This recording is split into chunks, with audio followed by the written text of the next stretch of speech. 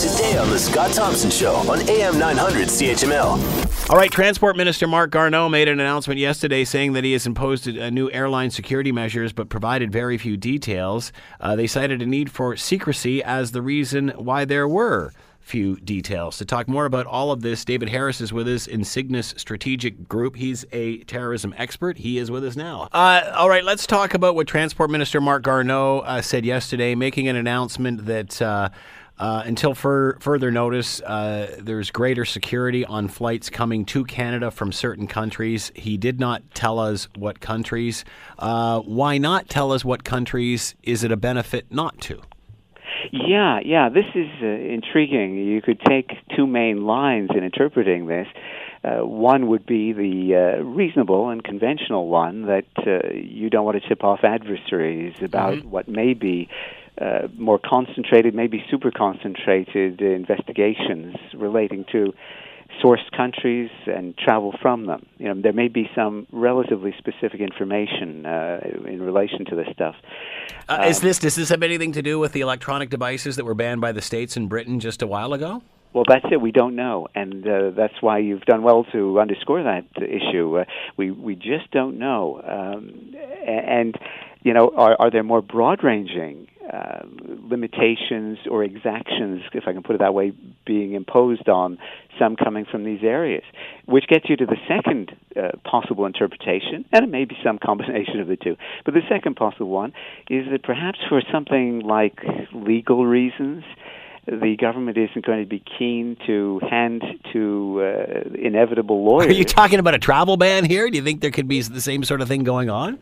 Well, it wouldn't be a ban, but could there be restrictions that could lead some lawyers to argue, and I'm speaking as a lawyer here, that could lead some lawyers to sort of say, well, look, isn't this a de facto ban? Yes, it's not an overt, explicit ban, but are there features of whatever the constraints might be that may be imposed on specific individuals or countries that amount to something much the same, in which case should we not have an ability to go through due process to the extent that this might influence or affect one of our clients or who knows whom. And then suddenly you've got a whole new ball game emerging.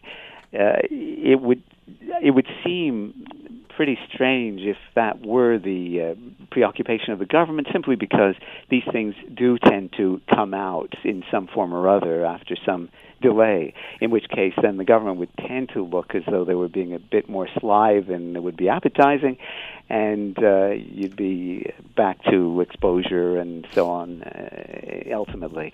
But let me ask you this, David. If and let's just, again, I'm working hypothetically on this electronics device ban that the U.S. and the UK were involved in, that Britain's involved in. Why is the U.S. and Britain open about this, but not Canada? I mean, again, it's not like we would be the only ones doing it. I mean, there's others that have jumped on this as well in regard to the devices. Why not be as open as the U.S. and Britain are? Well, here I have to reveal a technical prejudice. I haven't been able to understand, based on what I gather about the threats and the threat capability involving the use of laptops, why it is that for years and years we haven't gone the route of the UK and US just now. I haven't understood why the US and UK haven't, and all other countries haven't imposed some kind of pretty strict restrictions above and beyond what we've got today on those kinds of devices. We've had ample indication that such things could be used at very, very small quantities of explosives, of the kind that you could get into some of that kind of equipment if placed properly. And the terrorists, certainly connected with ISIS and Al-Qaeda, absolutely know. They know where to put these things on an aircraft relative to the fuselage. They know at what altitudes. This is well known. At what altitudes you want the explosion to occur. And I'm talking about quantities that if they were to detonate, quantities of explosives if they were to detonate at low altitude might not do any dramatic damage, certainly not catastrophic damage. But at other altitudes, higher altitudes, you'd be talking about a completely different story. And so taking all of that into account, I'm surprised that it's taken this long to move decisively. However, The idea of moving laptops into the proper baggage compartments as opposed to the cabins raises really serious questions in and of itself, because again, you could have explosions, but you could also have fires developing under conditions where it might be difficult to get at them. Whereas if you've got certain kinds of equipment in the cabin, you may have some intimation through smell and other things that something's going wrong. Yeah, it's a confusing sort of situation, and it reflects the way, as they say, I don't mean to be racist, but it reflects the stupidity of the human race in a number of significant regards, in the way we've allowed technology, playthings, and other elements relating to technology to get ahead of our capacity to secure them in meaningful ways.